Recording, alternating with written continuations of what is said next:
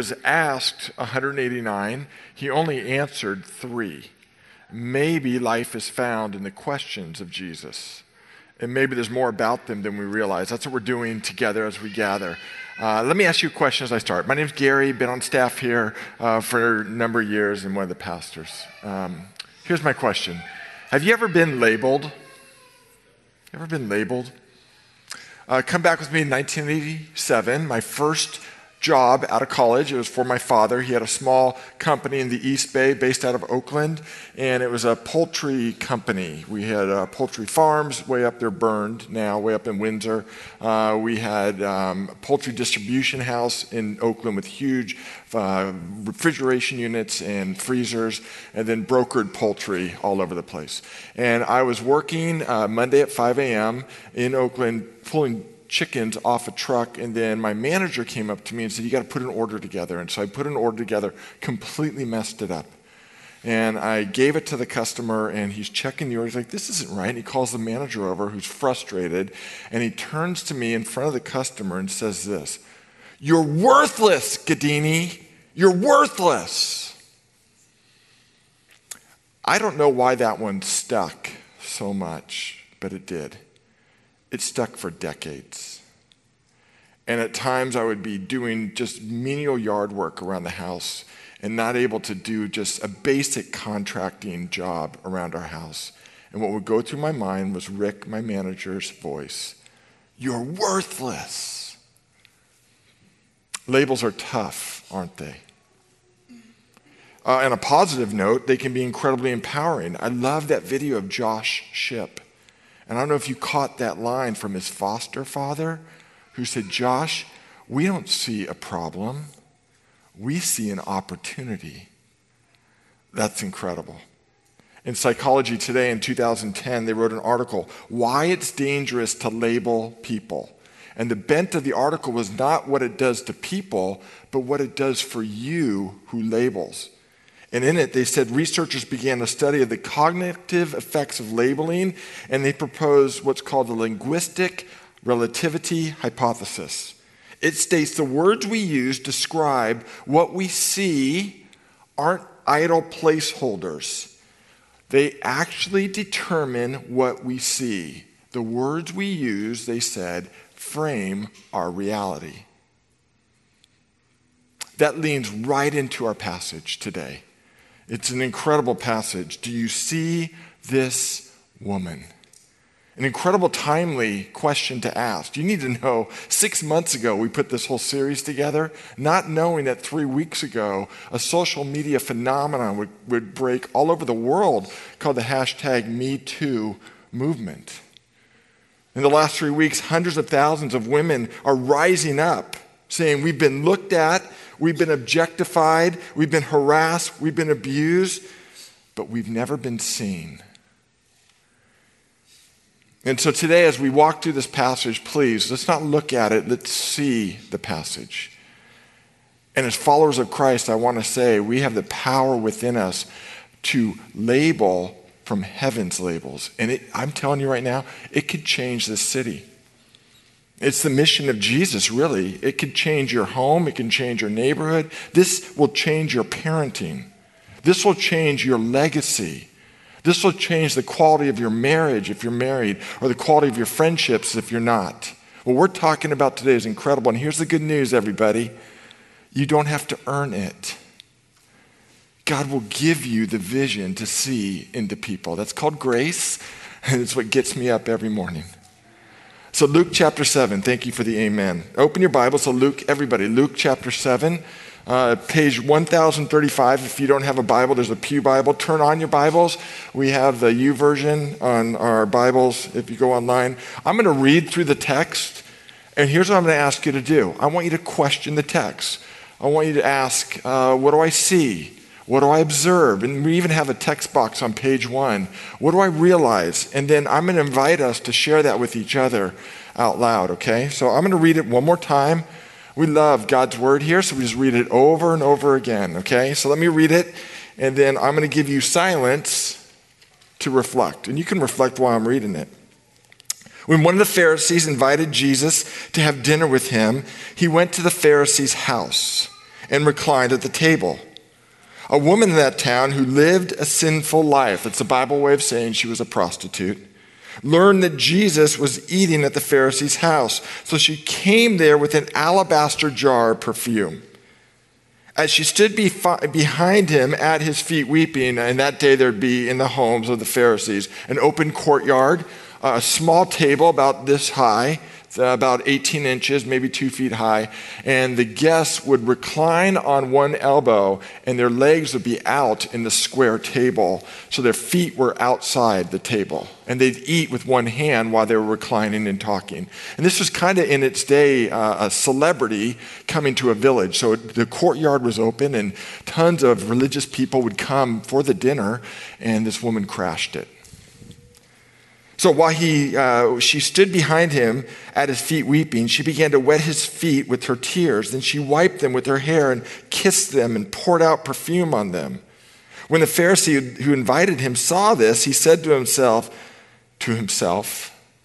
this is an act of cowardice right here. He doesn't have the courage to speak to Jesus, so he says it internally. If this man were a prophet, he would know who's touching him and what kind of woman she is. And here comes his label. She's a sinner. Jesus answered him, Simon, I have something to tell you. Tell me, teacher, he said. 2 people owed money to a certain moneylender. One owed him 500 denarii. That's about a year and a half's worth of wages. So you do the math. The other owed him 50, a couple months. Neither of them had the money to pay him back. So he forgave all the debts of both. Imagine you're late on a mortgage payment. And Wells Fargo sends you a letter. Never a good sign. A personal letter. And they don't say you're late. They say, we've decided to pay off your mortgage altogether. Would that be a good day for anybody?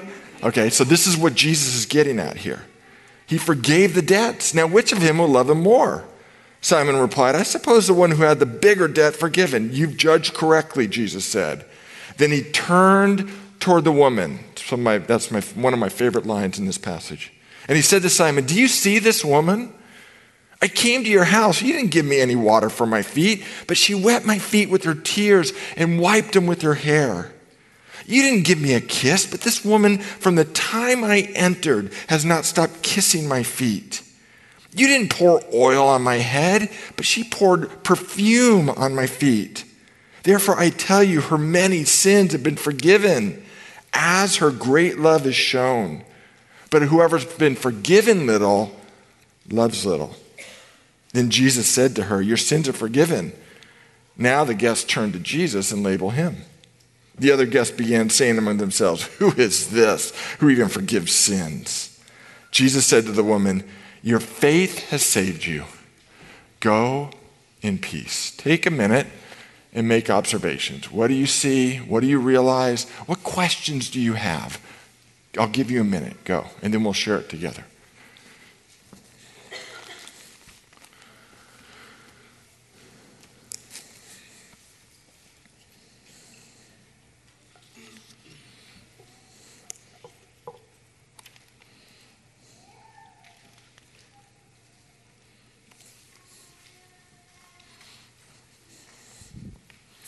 Would anyone be so brave to share what they see, an observation or a question? Who wants to go first? Let's take a couple.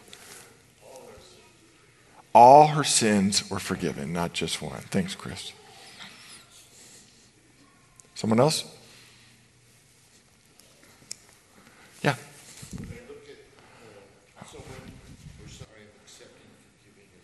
That is so beautiful. He said, when I look at someone through human filters and judgments, I am judging them through human eyes. When I look at them through God's eyes, I'm accepting them. Well, mine is similar. Let's just close in prayer. That's it right there. Thank you. Both of you. Yeah. Say here just a little louder so everyone.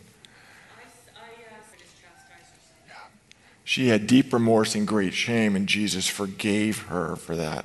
That deserves an amen, right? That's the good news, everybody. Last one.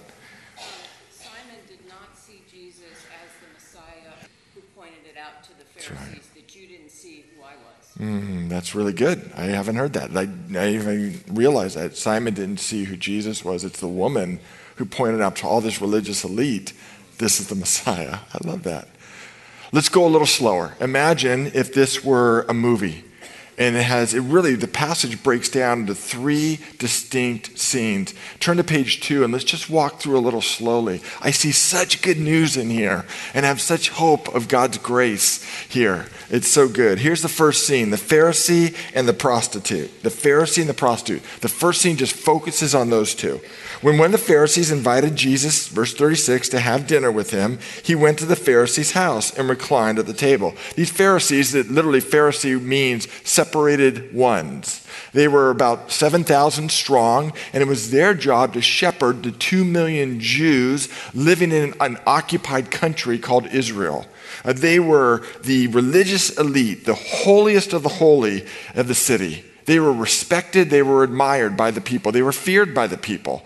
But their theology was off. They really believed that to associate with an unholy person would make them compromised.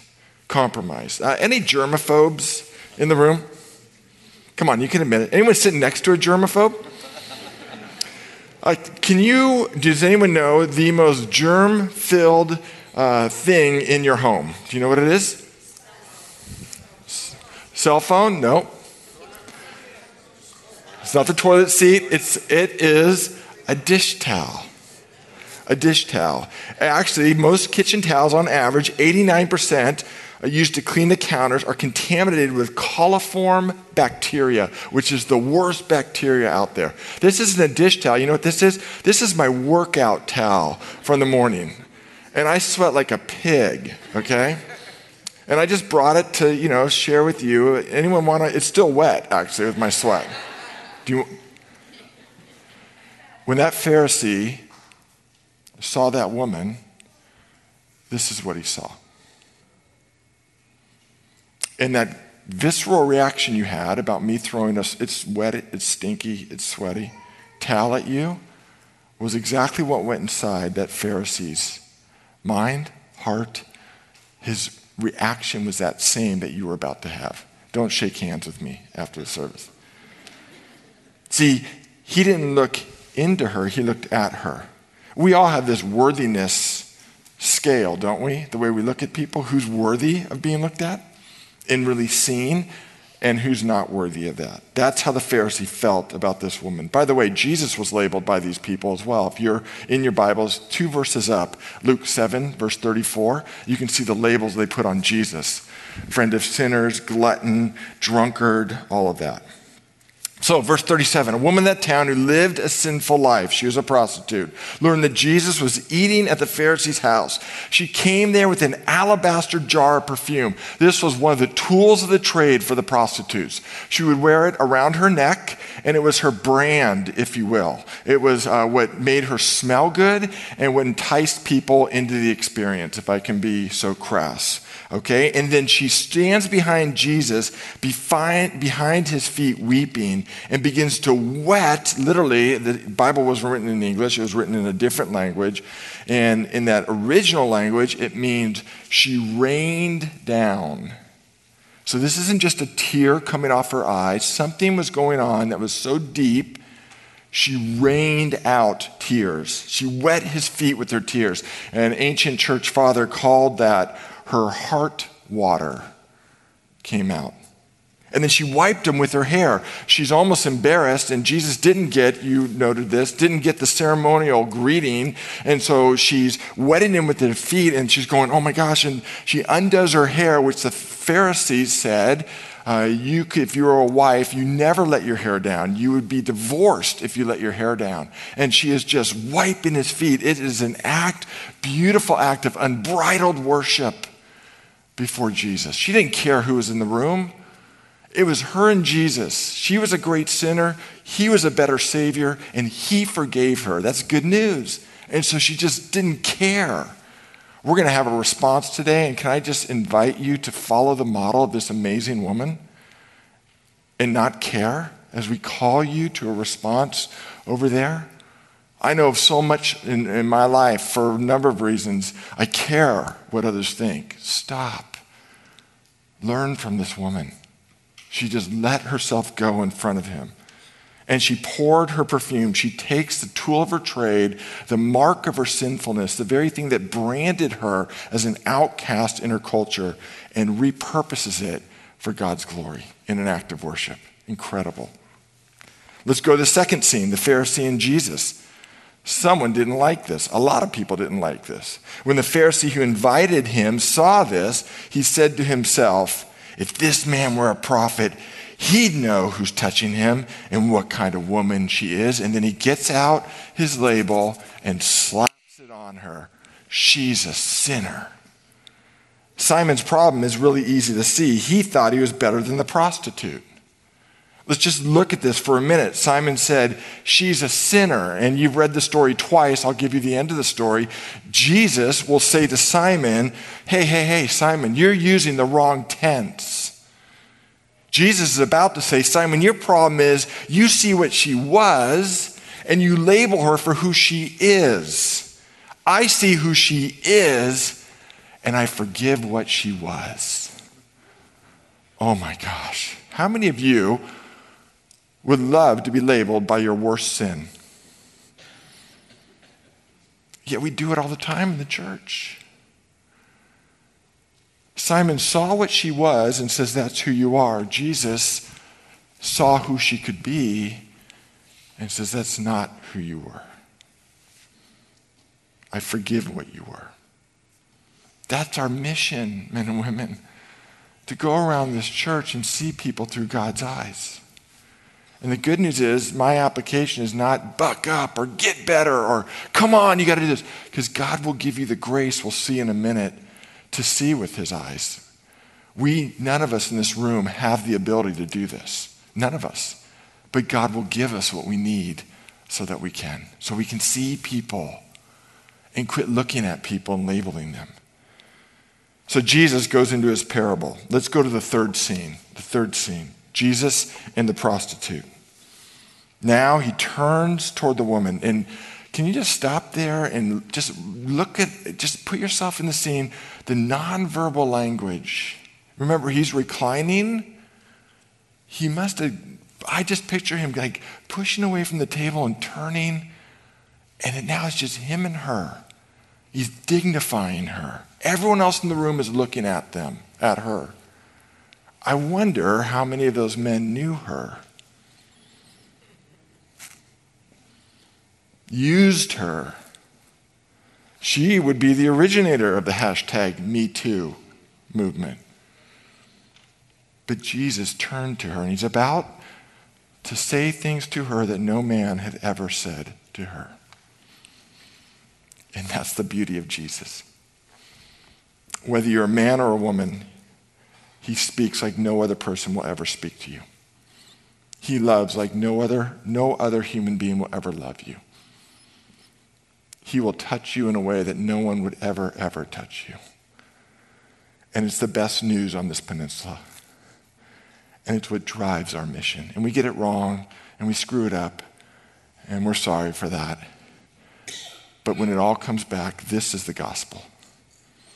This is the good news. This is the grace we've received, and we blow it, and we gather every Sunday, and we go, okay, we made it. God's grace is bigger than our sin. And we start a new week together, and we encourage each other through that word. And then we go out to relabel every human being we ever lay eyes on. To say, you're not defined by your worst sin. In Jesus, you can be made new. There's so much behind that line. He turned toward the women. And maybe your application this week is turn to people. Just stop and turn to people. See them. And he said, Simon, do you see this woman? Okay, we got to do a little work here. Are you ready to work? Circle the word see in that verse. Go up to verse 39. See where it says the Simon the Pharisee saw the woman in verse 39? I think it's verse 39. Yeah, verse 39. When the Pharisee who invited him saw this. Again, I told you the Bible wasn't written in English. In the original language, there are two different words for see.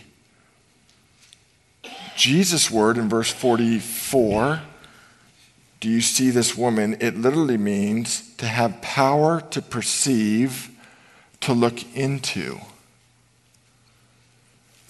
Verse 39, the word used for see means to look at on the surface. What we're seeing here, I believe God, through the author Luke, is showing us, hey, followers of Jesus, you can see differently than the whole world. Jesus can actually give you the vision that you can never earn on your own or work out on your own. You can see things differently for the asking. Paul would later say in 2 Corinthians 2, he'd take this vision and say, I'm so crazy, I can't look at humans anymore from a worldly point of view. It's in there, 2 Corinthians chapter 2.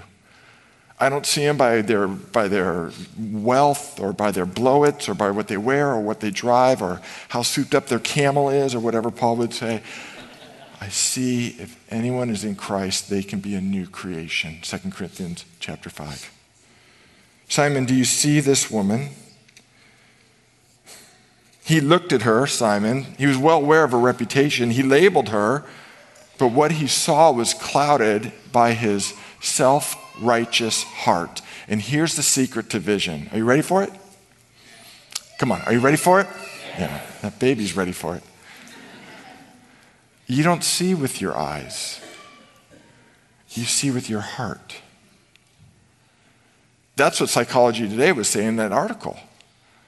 That what you see and the labels you use indicate what's in your heart. What Jesus is getting at is this, with that one question, do you see this woman? He's saying, Simon, how could you not see her? How could you label her? This indicates your cold, dark heart. I'm not judging. Harvey Weinstein doesn't have an eye problem. He has a heart problem. And while he's looked at and used and harassed and abused tons of women, he doesn't see them the way God does. Simon had a heart problem. I have a heart problem. And thank God, God gave me a new heart. And is in the process of helping me change the way I see all people over time. And that's a gift. That's a grace. See, Simon saw a problem. Jesus saw an opportunity. Simon saw a dirty dish towel. You know what Jesus saw? One freshly manufactured and clean and without stain. Two hearts are exposed. Now let me ask this question with grace. What do the labels you use expose about your heart? Don't condemn yourself if you're in Christ. Matthew chapter 9, verse 36, Jesus came up on a hill, looked at people, and it says he just broke down weeping. And it says 9:36, Matthew, when he saw the multitude, and it goes right to his heart was filled with compassion. He saw with his heart, so do we. So do we. So important, my friends. And the good news is we can all have a restored heart. A restored heart. And then he says in verse 44, I came into your house. You didn't give me water for my feet, but she wet my feet with her tears and wiped them with her hair. You didn't give me a kiss, but this woman, from the time I entered, has not stopped kissing my feet. You didn't put oil on my head, and she poured perfume on my feet. That was the standard greeting for a guest when you would honor them. You'd wash their feet because they walked in sandals and dirt and other stuff. You'd embrace them because you were saying, welcome to my home. And then you'd pour olive oil on their head as a detergent, kind of to clean and to make you smell nice. Jesus got none of that. He walked into a hostile environment, and this woman identifies him as a man of honor, the thing that the religious elite didn't do. Therefore, I tell you, her many sins have been forgiven as her great love is shown. I want to be really clear here. She wasn't forgiven because of her great love. You don't earn forgiveness. She was forgiven as an expression, as a follow-up to the fact that her heart was new and she understood the love of God. Really important there. The other guests began to say among themselves, Jesus said to her, this is so cool. Now it's just Jesus and her. Your sins are forgiven. I love it. It's like Jesus rips off the label. Let me take that, sinner. Ugh. And he puts his favorite label. Can you imagine what God's favorite label is? I think it's this one. Forgiven. Forgiven. That's what we're called to do as a church. Relabel people in Jesus' name. Invite them into this good news that's so better than you have to earn God's love and earn God's favor. And get better, then God will love you. No, we can't get better. God loves you. He offers this forgiveness for everybody. We'll get to that in a minute. Well, the other guests didn't like this. They began to say among themselves, who is this who even forgives sins? And Jesus says to the woman, and I wonder, implied in this is, don't worry about them. I'll deal with them in Matthew 23. I've got some choice words for those people. You are forgiven. Go in, what's the word? The life you have when you know you and God are good. When you know you don't have to earn God's love. When you know God never has a bad day towards you. That because of the gift of salvation, you live in what we call around here a no condemnation status. Never condemned by God. Never punished by God. Disciplined, but that's because God loves you. You walk in peace. Friends, Jesus wants us to see, I got to stop touching that. Jesus wants us to see people the way he does. Here, page 3, real fast. We got to land this plane. The truth behind labels. This is so important and it drives our ministry. You will never look at a person for whom these 4 factors aren't true. Renew your mind with these, okay? 1, every person you lay eyes on is an image bearer of God. They bear his image and they deserve rights based on that. Every person you look at, that image has been broken through sin. Every person. It's why we have the headlines we have and the pain we have in our world. But every person you look at is loved by God. Our brokenness doesn't make God love us any less. As a matter of fact, God ran to our brokenness as opposed to being repulsed by it. And then this 4th factor is true, and this woman discovered it. Every human being is a candidate for forgiveness. This woman knew what those religious guys didn't. I can come to Jesus and get my brokenness healed. I don't have to earn it. I want to tell you that drives who we are. It's so important to who we are. And so we invite you throughout this week to be praying this prayer. God, forgive me for my blindness. Change my heart. Grant me the strength to see you like you see them. What would happen if every day, before every appointment, you paused and prayed that prayer? I don't know, but I'm going to find out. And I invite you to find out too. So as we wrap this up, I'm going to pray for us. I want you to identify yourself in the story. Where do you see yourself? Do you see yourself as the Pharisee? You have a self-righteous heart that slaps labels on people. Maybe you see yourself like the other men in the room, regardless of your gender. Your silence or your murmuring affirms the self-righteous heart of the Pharisee. I think it was 2 days ago, Quentin Tarantino, anyone know that name? Director, colleague of Harvey Weinstein. He had this quote. He wrote an article and he said, you know what? I knew too much to remain silent about Harvey Weinstein, and I remained silent, and I'm so sorry for that.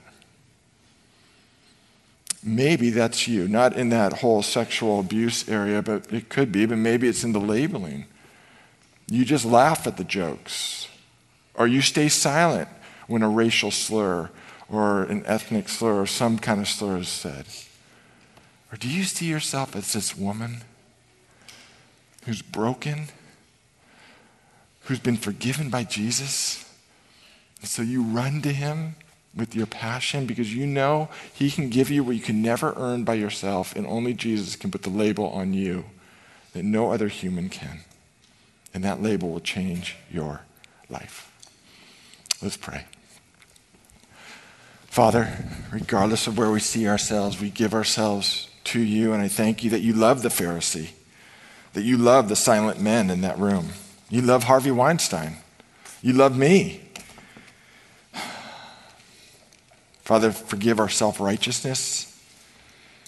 Forgive our silence. Give us the passion and the heart that this woman had, who doesn't care about social norms, doesn't care. All they care about is the fact that we've been forgiven. We're great sinners and you're a great Savior. Give us that heart to worship and serve. And God, use us. Would you join me in praying this silently? Use us to relabel this city, to relabel our kids, to relabel our spouse, to relabel our enemy. God, I'm not asking for natural things. We need your touch, but you promised to give us that in grace. And we're banking on it in Jesus' name. Amen.